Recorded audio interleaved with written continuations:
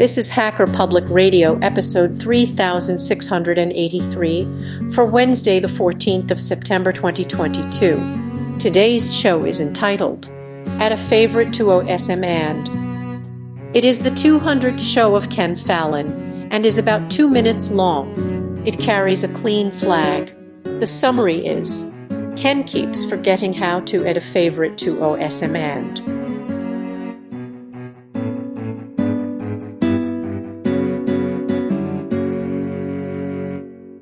Hi everybody, my name is Ken Fallon and you're listening to another episode of Hacker Public Radio. Today I want to give you a tip about how to add a favourite to OSMAnd, which is an offline mapping tool for Android. It's available on the F-Droid store and on Google, whatever.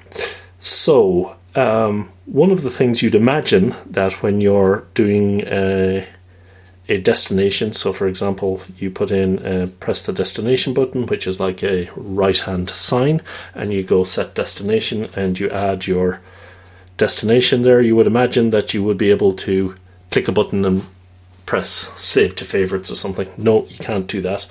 Furthermore, you might think that you could go to my places, which are where your saved things would turn up, and that if you hit the plus button that would actually add to it, add your places as well. No, that doesn't work either.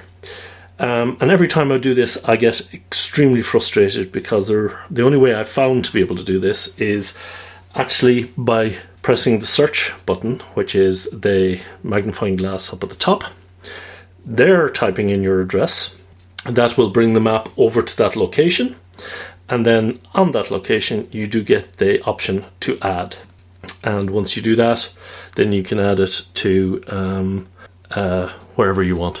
So that's pretty much the tip for this one. Tune in tomorrow for another exciting episode of Hacker Public Radio. You have been listening to Hacker Public Radio at hackerpublicradio.org. Today's show was contributed by a HPR listener like yourself. If you ever thought of recording a podcast, then click on our contribute link to find out how easy it really is.